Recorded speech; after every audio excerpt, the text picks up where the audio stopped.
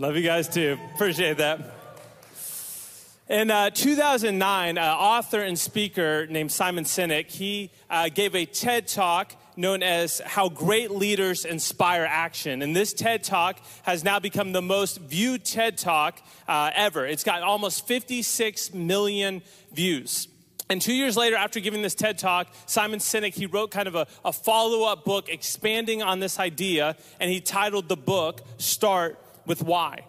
And in the book, he looks at some of the most influential leaders, some of the most innovative companies like Apple, leaders like the Wright brothers and MLK Jr., and he tries to identify what do all of these companies, these leaders have in common? What was it that made them successful? And through his research, through his study, what he realized is that these great leaders, these great companies, they didn't focus first and foremost on what they did, but instead they started with why they did it. And their why, it was their purpose, it was their cause, their convictions, it was their vision. These great leaders and companies, they began with this compelling vision. And it was this vision, it was their why that inspired their behavior and inspired what they did. And at the end of the book, Simon Sinek kind of finishes by saying that all of us, we all have a why. Whether we realize it, whether we can even articulate it, all of us have personal convictions and beliefs that drive our behavior. We have a vision for our life that influences how we live our lives. Like we have a vision for our families, what we want our families to look like and be about. We have a vision for our finances. We have a vision for our career, the things we want to accomplish and achieve. We have a vision for our retirement life, what we want that to look like. But here's what we're going to see today. To live an unoffended life, you need a compelling vision for your life. If you're going to live this unoffended life, you need a compelling why, a compelling vision, a compelling purpose for your life. We are in part 2 of our series called Unoffended. And throughout this series, we're talking about living an unoffended life in a culture of offense. And last week, we looked at what Jesus had to say about this. That when it comes to being wronged by other people, and listen, we're all going to be wronged by other people at some point in life. The offense, what they do, what they say, the offense, it's outside of our control. We're not responsible for other people's behavior and actions. But being offended, that is within our control. That is our response. We choose how we respond to the offense. And we saw that as followers of Jesus, Jesus is asking us, Jesus is commanding us to lay down, to put aside our right to be offended and to follow the example that Jesus set and modeled for us. So this morning, we're going to look at a story from the Old Testament. And it involves a man who receives this compelling vision from God, a vision that inspired him to action. And it's this vision from God that allows him to endure the offenses that he suffered. It's this vision that allowed him to live an unoffended life. So if you have your Bibles or you have the Bible app on your phone, I'd encourage you to open up to the book of Nehemiah. The book of Nehemiah, we're going to be looking at several chapters from this book, but we'll be starting in chapter 1. But before we jump in, let me give you a little bit of context, a little bit of setting as to what's going on here. The Israelites, they have been in exile. They have been in captivity for a number of years now. They were originally taken captive by the Babylonians. And when the Babylonians came and took them captive, they took them as prisoners. They completely destroyed the capital city of Jerusalem. Like they just leveled it. And they destroyed the temple where they worshiped, and they destroyed the wall surrounding the city of Jerusalem. They just left it in ruins. It was completely devastated. But since that time, the Persian Empire, they have overthrown the Babylonians as kind of the top empire now. They're the top dogs. And when the Persians rose to power, they allowed many of the Israelites to return back to Jerusalem. They let them go home. They weren't entirely free. They were still subject to the Persian Empire, but they allowed them to return home. And when these Israelites, they got home, they found their capital city of Jerusalem just in pieces, rubble everywhere. Their temple, their beloved temple that they had spent years building was just destroyed. So they began the process of rebuilding temple. And it's nowhere near what the original temple was, but they finished this building. They finished the temple. They can begin to worship God and do their sacrifices. But the wall all around the city is still just in ruins. In fact, it's been that way for almost 150 years now. And without this wall surrounding the city, they are open. They are vulnerable to attack from their enemies. They'll never be a legitimate nation, a legitimate people again if they don't have this perimeter defending them. So that's where our story picks up today. In Nehemiah chapter 1, starting in verse 1, it says this. These are the words of Nehemiah, son of Hakaliah. In the month of Kislev, in the 20th year, while I was in the citadel of Susa, Hanani, one of my brothers, he came from Judah with some other men. And I questioned him about the Jewish remnant that had survived the exile and also about Jerusalem. He's wondering, what's going on with the people? What's going on with the city? And they said to me, those who survived the exile and are back in the province, they are in great trouble and disgrace. The wall of Jerusalem, it is broken down and its gates have been burned with fire. And when I heard these things, I sat down and I wept. For some days I mourned and fasted and prayed before the God of heaven. So here we're introduced to our main character, a guy named Nehemiah. And it's important to know that Nehemiah, he served as the cupbearer to the king of Persia.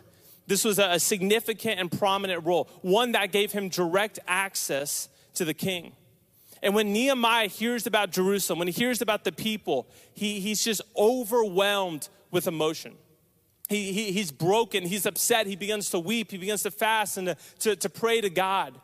But you see, he's not just upset because the wall is in ruins. He's upset because the Israelites, they have tried to rebuild the wall and they have been stopped. In fact, in the book of Ezra, we read about this very account, how the Israelites, they began to rebuild the wall. But the enemies in their area, they did not want to see the Israelites succeed. So they began to make up these false accusations about them. They sent letters back to the king of Persia saying, Israel's planning on revolting. They're going to try to separate. They're going to stop paying taxes. They're making up all these lies and these accusations. But the king of Persia, he hears this report and he just puts a stop to it. He says, you're done. You're not rebuilding the wall. But now Nehemiah, he feels like he is being given this vision from God. He feels led to rebuild the wall in Jerusalem, to take on this massive project, this massive project of rebuilding the wall in Jerusalem. But in order to do that, he would first need permission from his boss, who happened to be the king of Persia, the very king who had put a stop to rebuilding the wall the first time. But Nehemiah feels so compelled by his vision, he feels so strongly about it, that he's willing to risk his life and to go to the king and ask, I need you to let me leave for months, travel to Jerusalem and rebuild this wall for my people.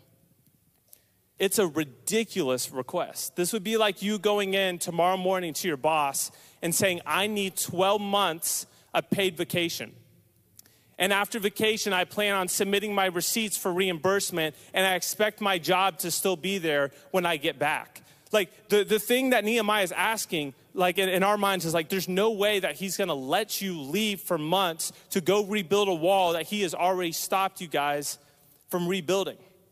But in Nehemiah chapter 2, verse 2, it says this. Nehemiah says, I was very much afraid, and rightly so, he should be worried. But I said to the king, may the king live forever. Why should my face not look sad when the city where my ancestors are buried, it lies in ruins and its gates have been destroyed by fire? And the king said to me, okay, Nehemiah, what is it you want? What is it you need? Then I prayed to the God of heaven and I answered the king, if it pleases the king and if your servant has found favor in his sight, let him send me to the city in Judah where my ancestors are buried so that I can rebuild it. It's this bold, audacious request. And the king, he responds graciously. But he doesn't just give Nehemiah permission to go back and to rebuild the wall. He sends letters to the surrounding governors and cities saying, I want you to provide Nehemiah with safe travel back to Jerusalem. And I want you to provide him with supplies to go about rebuilding this wall. And the king even went as far as sending his own army officers and his own cavalry with Nehemiah. You can see God's hand of blessing all over this vision, all over this situation. So Nehemiah, he travels back to Jerusalem, and he begins to inspect the wall. He's trying to see, like, okay, how big of a mess is this? How big of an undertaking is it? Where do I start? Where do I begin? What do I have to work with? And Nehemiah, he starts to recruit a team to help him. He starts to pull in some of the key leaders in the city of Jerusalem. And he begins to share this vision with them, this vision to rebuild the wall. He tells them about the king's favorable response. He tells them about God's blessing on this vision. And these men, they begin to get excited. Maybe finally they can secure the safety of their people. They can secure the safety of Jerusalem. They begin to rally around this compelling vision that God has given to Nehemiah. But there were two men who weren't happy about this. A man named Sanballat and a man named Tobiah. And I don't know why Sanballat's parents named him Sanballat, other than they wanted him to be bullied in elementary school. But you have Sanballat and Tobiah, and they're these local government officials. They represent the king of Persia in this region. And for whatever reason, we're not told why, they hate the Israelites. They don't like them. And they do not want to see Jerusalem and the Israelites restored to any place of power or prominence. They don't want to see this wall rebuilt. So they begin to stir up trouble and issues for the Israelites and for Nehemiah. They begin just by mocking them and insulting them. They're like, who do these losers think they are? Like, you really think you can pull this off with Nehemiah leading you? Like, you're going to rebuild an entire wall around a city? You must be out of your minds. There's no way that you're going to be able to pull this off. And in their minds, they're thinking, like, this isn't anything to worry about. Let's just embarrass them. Let's humiliate them. Let's just discourage them so that they'll quit.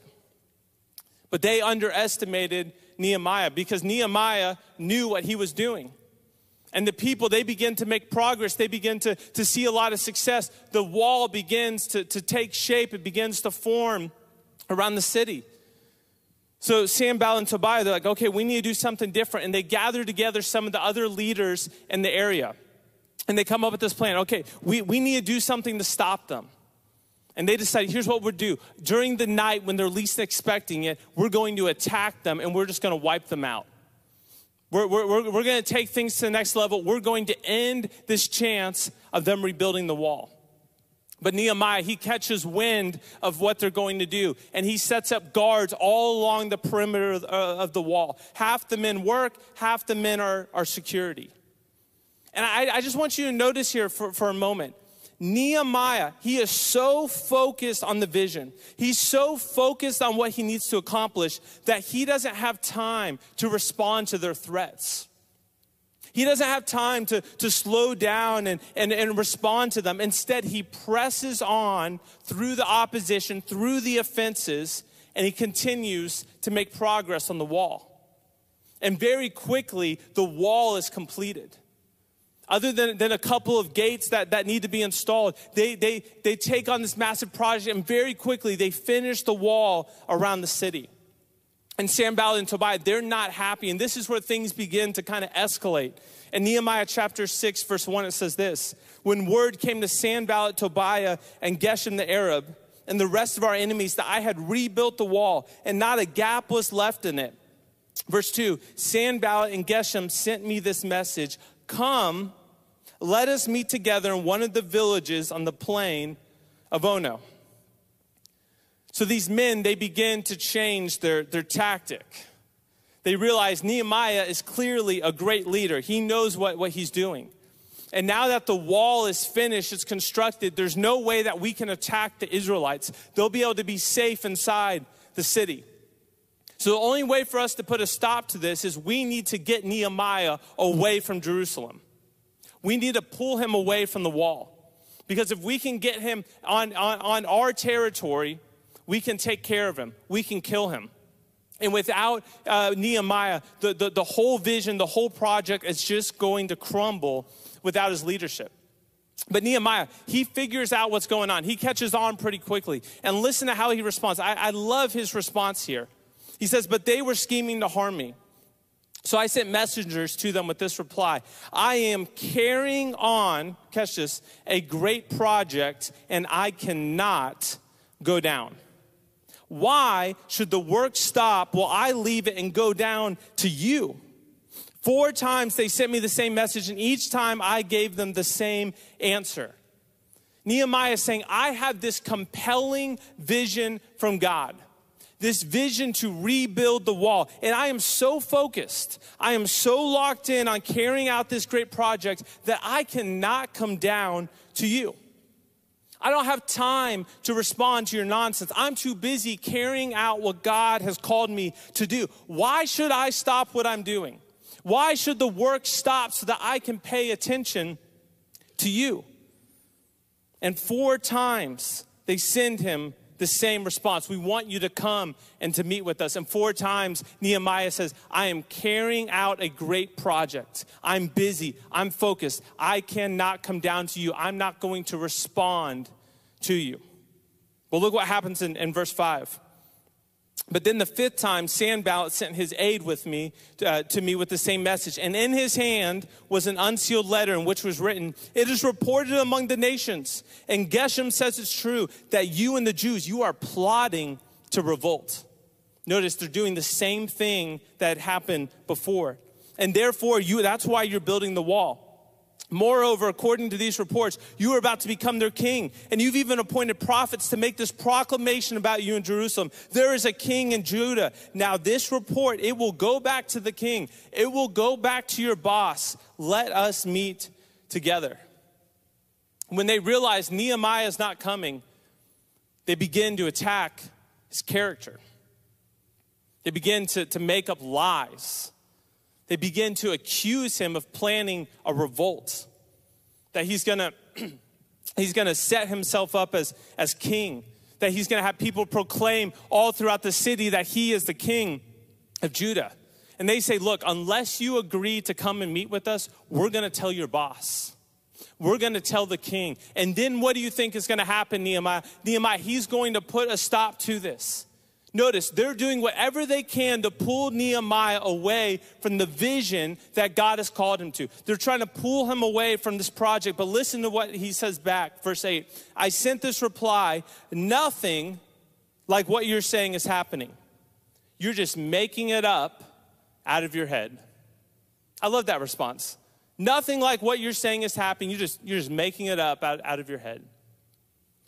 Notice here how Nehemiah doesn't respond. Nehemiah doesn't get all worked up and bent out of shape. I can't believe they're saying these things about me. He doesn't spend hours responding and writing a letter addressing all the false accusations. He doesn't spend time trying to defend himself and justify himself. That's not true what you're saying. He doesn't try to get even with them and insult them. He simply says, nope, not true. You're making it up. He doesn't have time to waste responding to their offense. Then verse 9, Nehemiah says this. They were all trying to frighten us. They're trying to intimidate us. They're thinking their hands will get too weak for the work and it will not be completed. But I prayed, now strengthen my hands, Lord. Nehemiah is saying, God, they're trying to wear me down. They're trying to discourage me. They want me to quit. They're lying about me. They're slandering me. They're threatening me. They're trying to intimidate me. God, I need you to strengthen me.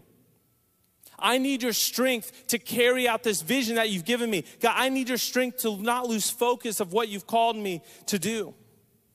And then in verse 14, he says this. He says, remember Tobiah and Sanballat, my God, because of what they have done. Remember also the prophet Noadiah and how she and the rest of the prophets have been trying to intimidate me. What's Nehemiah saying here? He's saying, God, it's your situation to take care of. You will handle my enemies. You will handle the offense. I don't need to be outraged about what they're doing. I don't need to take it personally. I don't need to be offended. I simply need to focus on what you have called me to do. I need to focus on this compelling vision. And then finally in verse 15 it says this, so the wall, it was completed in just 52 days. You see, it was this compelling vision that God gave Nehemiah to rebuild the wall that allowed him to endure the offenses. It allowed him to endure the insults, the lies, the intimidation, the threats. His vision allowed him to press on despite the opposition, to complete the task that God had called him to do. So what does all of this mean for us today? How is this story from thousands of years ago about a man rebuilding a wall in Jerusalem, what's the relevance for our life today? Now, most of us probably won't ever be asked by God to go about rebuilding a wall or a temple or anything like that. But you see, we have been given something so much greater. As followers of Jesus, we have been given the most compelling vision for our lives. A vision that is changing our world and is shaping eternity. And that calling, that invitation is to advance the movement and the mission of Jesus. To make disciples of all nations, to help usher in the kingdom of God, to help bring heaven to earth. And if you've given your life to Jesus, if you've said yes to him and surrendered your life to him, that is your vision for life. That is your why. That is your purpose, to advance the movement and the mission of Jesus. It's the most compelling vision you will ever find. So if that's our vision, if that's what God is calling us to, then why are we so easily offended? Why are we distracted by the petty offenses in life? Why are we worked up over the nonsense going on in culture? Here's why I think so many of us, we get caught up in offense and outrage. Because for many of us, our vision for life is too small. We have replaced a compelling, God-given vision and traded it for a small, self-focused vision. We've taken this vision from God to carry out the movement and mission of Jesus. That's changing the world, that's shaping eternity, and we have replaced it with a small, self-focused vision. And catch this, a small vision for life leads to great offense in life. When you have a small vision for your life, it leads to great offense in your life. And let me unpack that a bit here. For many people, their vision for life has become simply, I want to be rich. I want to make a lot of money. I want a big salary. I want a large net worth. I want a big retirement account. For some, their vision for life is, I just want to be happy. I don't really know what that means, what that looks like. I just want to be happy. For some, it's I want to be successful. I want people to respect me. I want people to admire me. I want to climb the corporate ladder. I want to achieve a lot. For some, it's just I want to have fun. I want to enjoy life. I want it to be exciting. I want it to be adventurous. For some, it's just I want to be liked. I want to be accepted and included for who I am. But for many, it has become a small, self-focused vision. And here's the thing.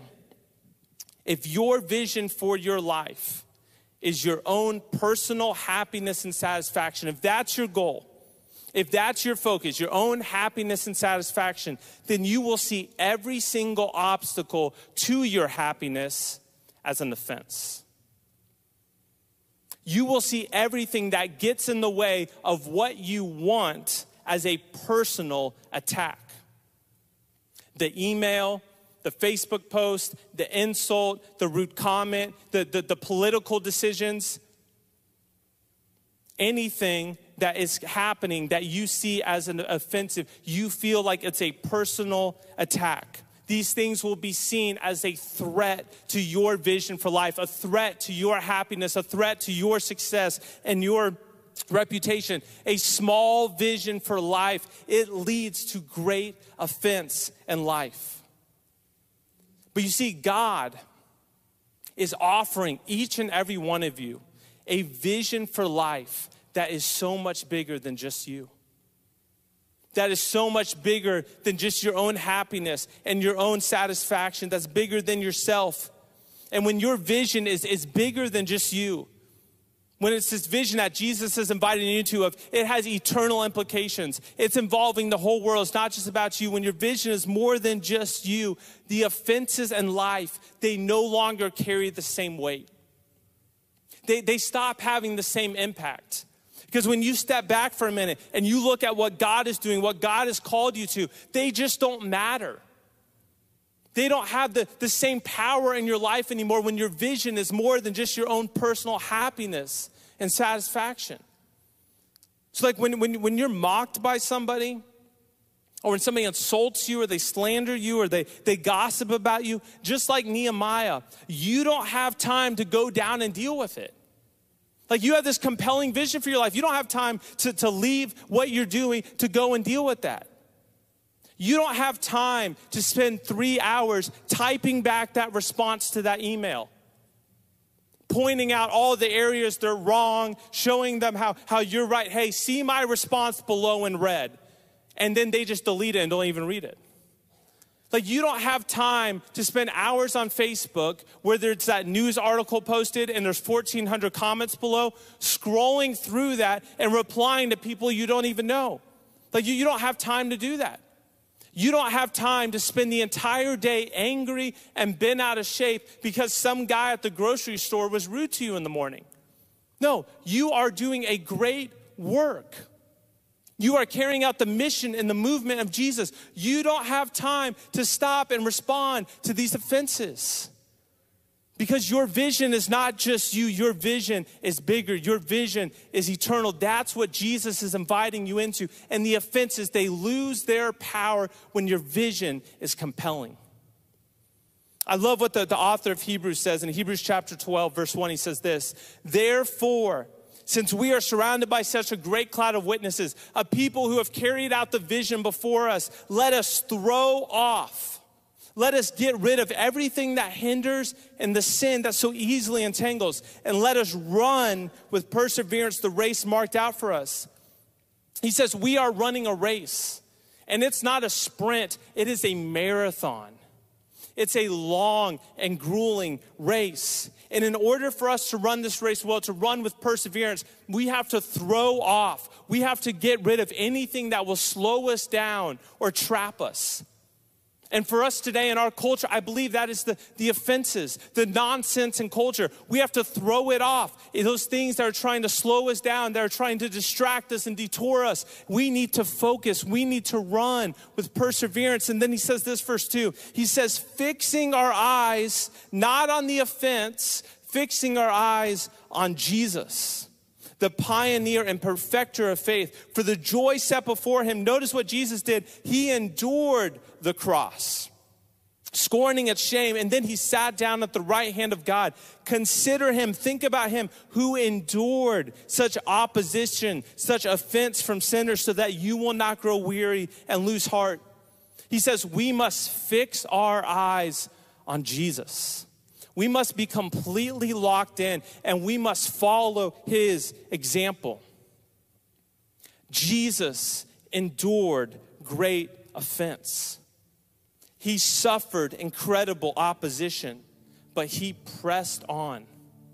He endured, he persevered because he had a vision that was greater than the offense. He had a vision that was greater than our sin. And that vision was to lay down his life so that you and I could find true life. And the author here of Hebrews is saying, consider him. Meditate on that. Think about that so that you will not grow weary and lose heart. St. Bell Schultz, we don't have time to stop and respond to everything that offends us. We don't have the luxury of being constantly outraged at our culture. We can't afford to get down from the wall because we are doing a great work. We are carrying out the mission and the movement of Jesus, a movement that is changing our world and is shaping eternity. But I just wondered this morning, has your vision for your life become too small? Have you replaced God's vision for your life with a self-focused vision? I want to be rich. I want to be happy. I want to be successful. I want to have fun. I want to be liked. Listen, in order for you to live an unoffended life, the life that Jesus is calling you to, you need a compelling vision for your life. And you won't find a more compelling vision